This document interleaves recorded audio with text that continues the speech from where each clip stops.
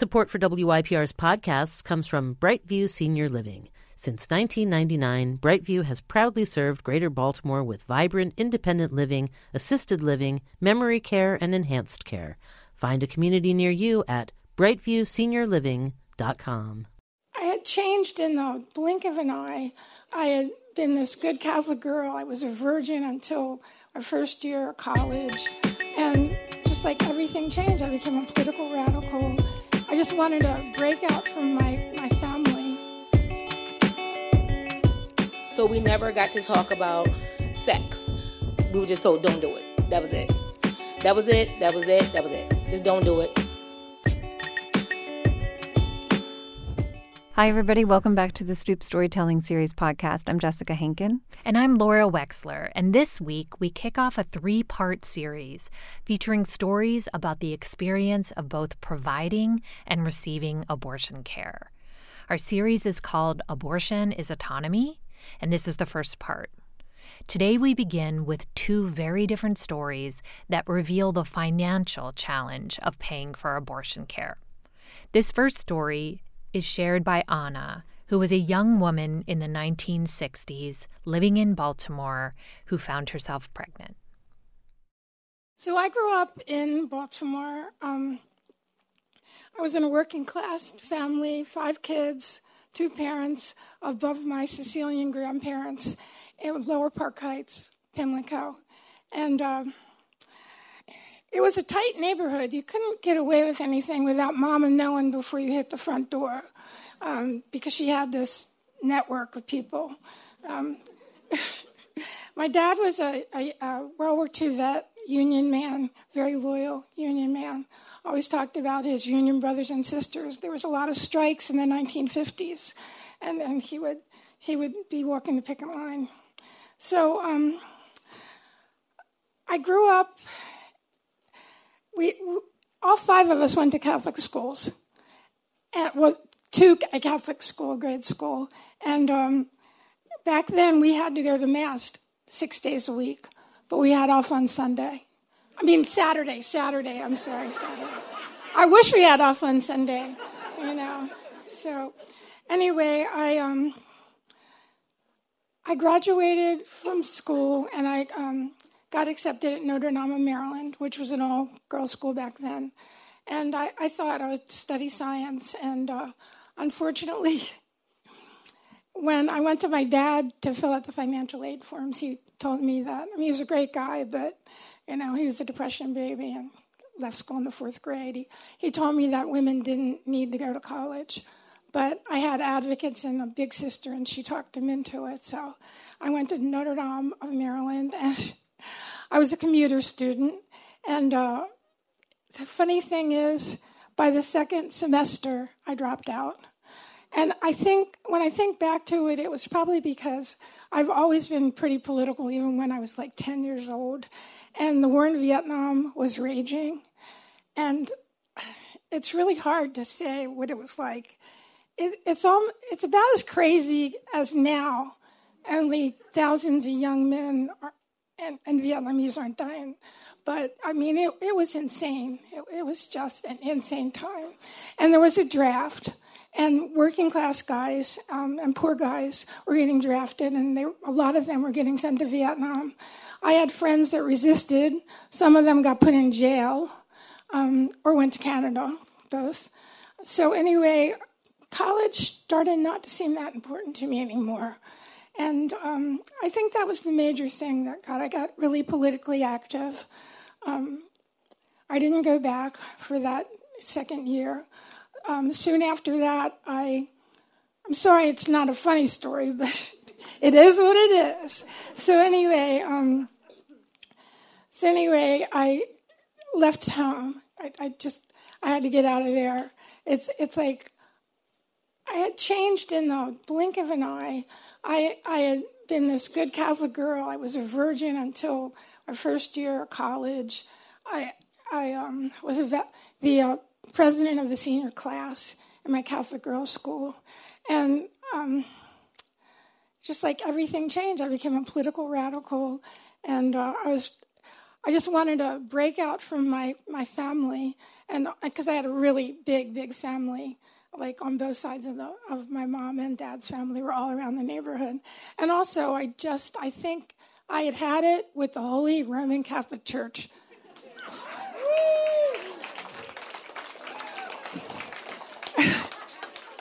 So anyway, I got an apartment in Child's Village, and this was old Child's Village. It's real different now. But, you can't imagine how things changed over 50, 60, 70 years. So anyway, I got an apartment with another young woman at 29th and St. Paul. And I hung out with, at that time, Hopkins was an all-male school. It was on the undergraduate. I'm amazed that people don't even know that now. But it was vast majority white guys from New England, and they had pedigree, prestige, money, and can I say? I wasn't there, but I hung out with a lot of them and Goucher students and other people at Levering Hall because there was an SDS there, Students for Democratic Society. So I was really involved with the war movement. So then, through these guys at Hopkins, I learned a lot from them. I met this local guy that had grown up in Charles Village. He was very different than them. And his mother had thrown him out on the street. I'm not sure why, but he wasn't that big a problem. But anyway, I met him. His name was David. He was tall, lanky. I love people that have open mouths, like when their mouths aren't tight, And, does anybody understand what I'm talking about? Yeah. And he was charming, and I never lived with him, but he had a rented room down the street, and we hung out together. I think our soundtrack was "Happy Together." I don't know if y'all know that. It's a Beatles song from the 60s. And anyway, so I wasn't a virgin when I met him, but I didn't do very well on the diaphragm. The pill was out, but it was mostly only available to work to married people so they wouldn't have a whole bunch of more kids. The IUD wasn't available until there were 2 IUDs that came out in '68. But and David was a pool shark. He painted houses and did odd jobs. And so there was this big pool hall down on North Avenue between Charles and St. Paul. And it's been torn down for many decades. But he take me down there to make some money and show me off to his pool hall friends. And he was a sweet guy in a lot of ways. Really was. So anyway, of course, like everybody else, I got pregnant, and it's a miracle, I was a school nurse after I retired from Hopkins, and when the kids would come in with all these weird things that they just wanted to get out of class, I would always say, "It's a miracle." So anyway, I was pregnant. I wasn't I was 18. I wasn't ready to have a kid. I really didn't want to tell my family. I was working part-time, didn't have a lot of money. I was at Enoch Pratt. And so what happened was David was so streetwise. He knew a doctor, sort of short guy, probably Puerto Rican at the time, that had an office in Charles Village with some other doctors. And he was a GYN. And we made this appointment with him. I went to to get an exam. I was about 8 to 10 weeks pregnant. I sort of went into shock, because I knew I was pregnant. I had missed 2 periods, but on the other hand, when you hear it, it's a different story. What am I going to do? We didn't have any money. We weren't ready for a kid. We weren't even sure if we ever were going to stay together, although you always think you're going to stay together when you're newly in love. But anyway, you know how that goes. So anyway, David came into the exam room. Something went down. He took care of business. He arranged to paint the doctor's house so that I could have my abortion. I mean, what a wonderful person. And so anyway, we thought it was going to happen. Oh, I didn't tell you. This doctor, the reason Dave knew him, even though Dave didn't do drugs, he did alcohol, was because kids in the neighborhood were getting uppers and downers, which I don't know if you've heard that term before, but that's like amphetamines. Diet pills were big, and barbiturates. So anyway, he would somehow give these young men, so that was like sort of the end. Because most people that did abortions had there was always something. So anyway, but I didn't know because I didn't even know how to get an abortion. So anyway, we were supposed to have it done in the office like a week later. And then the guy got into trouble. Got into hot water with his practice. So then we arranged to have it done in the apartment that Mary and I share on 29th and St. Paul. So it was springtime. We got ready. We had to have direct lights so he could see my cervix, and he brought his autoclave tools with him. And we had to put pillows under my hips because we had a sofa. We didn't have anything high enough. So anyway, he came. David was there, and so was Mary. I was relieved on a certain level that this was happening, but when it did happen, he brought no sedatives. I didn't have lidocaine like they do when I would help with abortions at Planned Parenthood. Anyway, I had the abortion. I never had pain like I had that night, but it didn't last a whole long time. And afterwards, I bled some, heavy, then moderate, and then I never got an infection. So one thing about the time, one of the beautiful things, was that a couple months later, David and I went out to his house, to the physician's house, and we had a picnic, and I sat and watched him paint the doctor's house as in payment, which was great, It was great.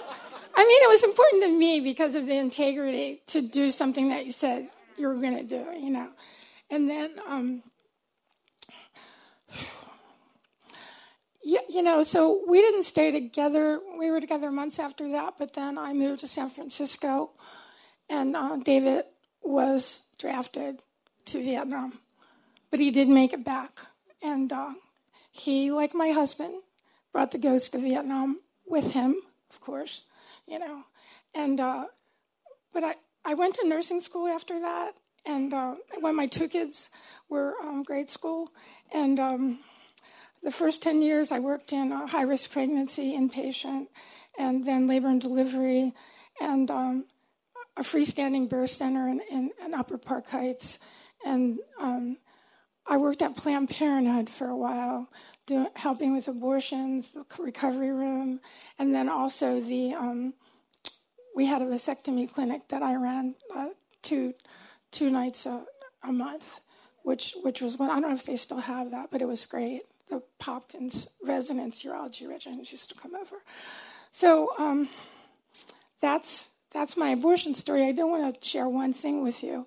Now, Lord, you have that? Yeah. And I do want to say that when I worked at Planned Parenthood, I felt it was a wonderful experience because it was like my love letter to give back to legal and safe abortions and also to abortion providers. And I can't believe what's happening. But anyway, I've been going to marches for forever. And I take this with me. This is my second iteration. But it just says that I'm an RN and that when there's no access, rich women get abortions and poor working class women risk death. And I realized when I was doing this story that when I had my abortion, I was one of those poor and working class women. And I hope we can get it back soon. It's because women deserve human rights. Thank you. What I like about Anna's story is that, there is this sort of humor in the fact that her boyfriend was able to get an abortion for her by trading his house painting skills. But there's also a very serious awareness that she has and that the story provides that she was a lucky one, right? That there were so many people who were in the same situation as she was and were not able to find a way to pay for abortion care. We'll be right back with another story. Support for WYPR's podcasts comes from Catholic Charities. Celebrating its centennial in 2023, Catholic Charities is the largest private provider of social services in Maryland.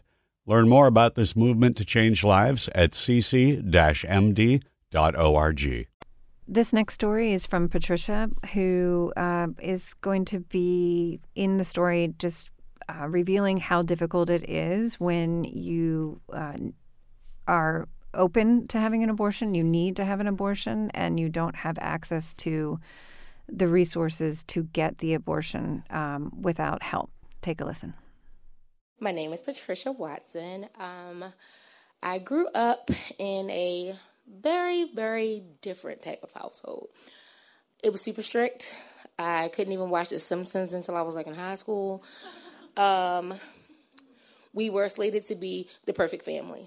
2 kids, house, no dog though. And we didn't talk much.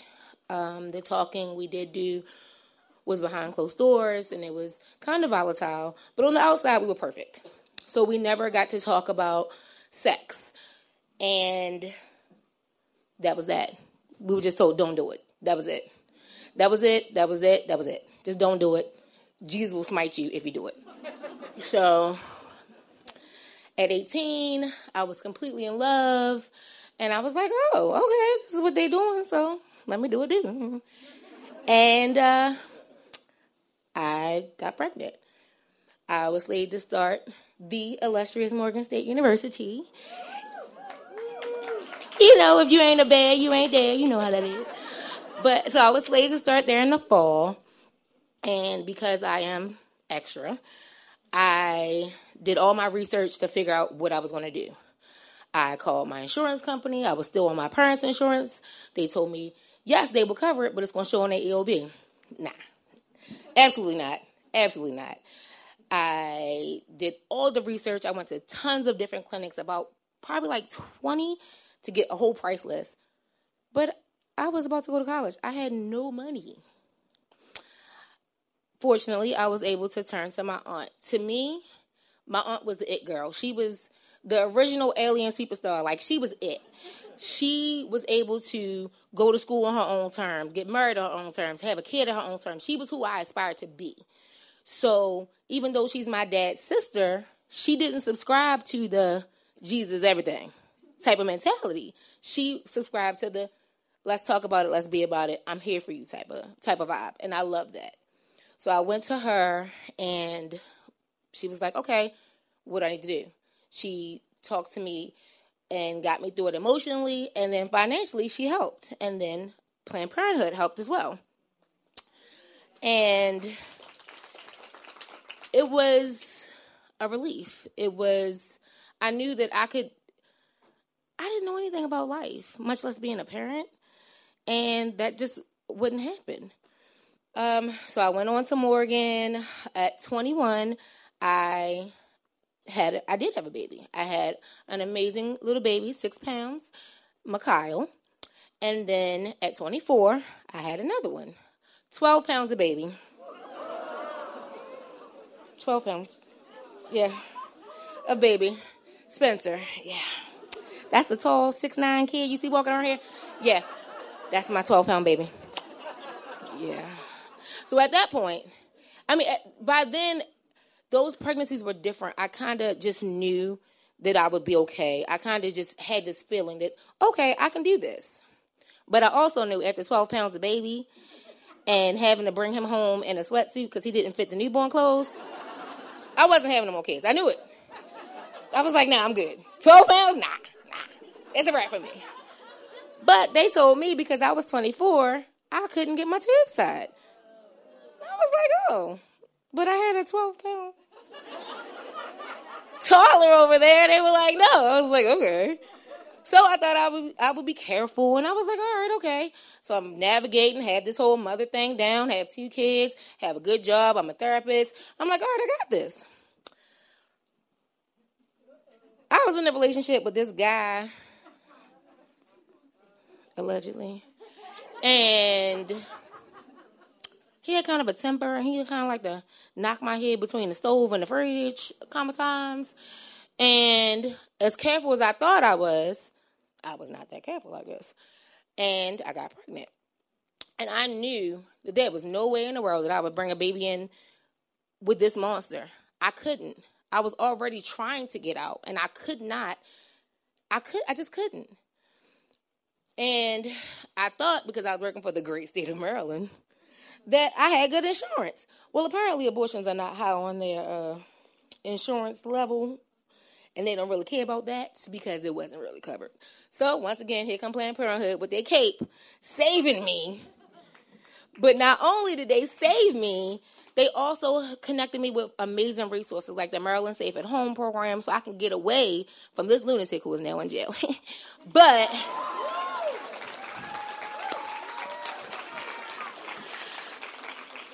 But also the emotional resources that I needed too.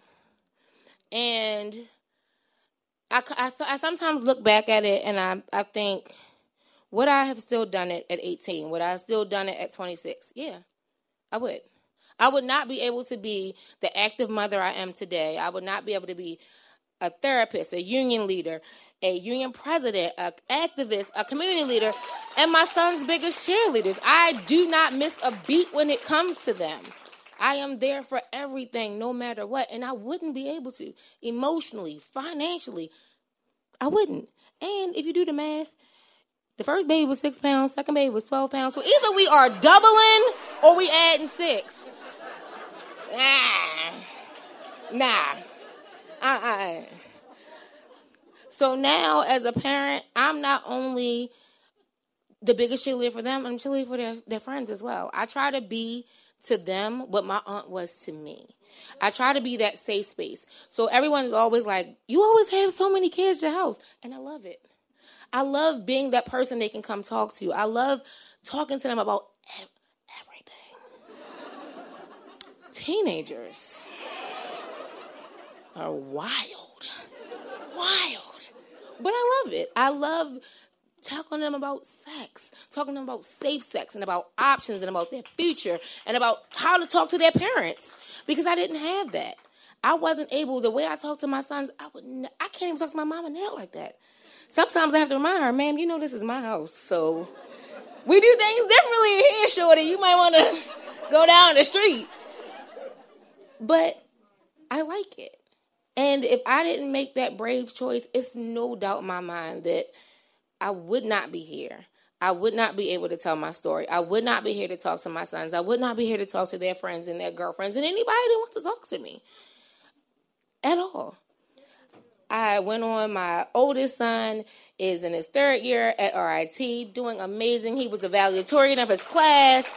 My youngest son, the 12-pound baby, is slated to graduate this year at the top of his class, and I would not be able to be that person to cheer them on and to tell them it's okay.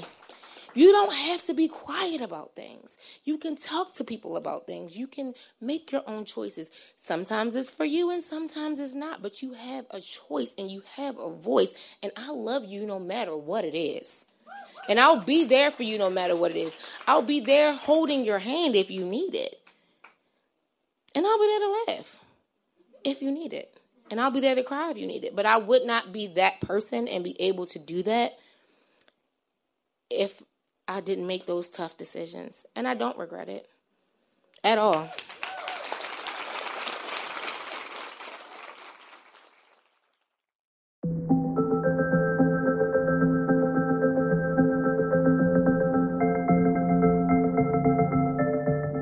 Thank you so much for listening today. Obviously, issues surrounding abortion are very much in the national conversation, and we We feel honored as a personal storytelling series to be able to share these stories with you.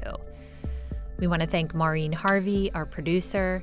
We want to encourage you to visit us at stoopstorytelling.com, where you can find past shows and podcast episodes. And please visit us on social media at Stoop Storytelling. See you next week. Thanks for listening.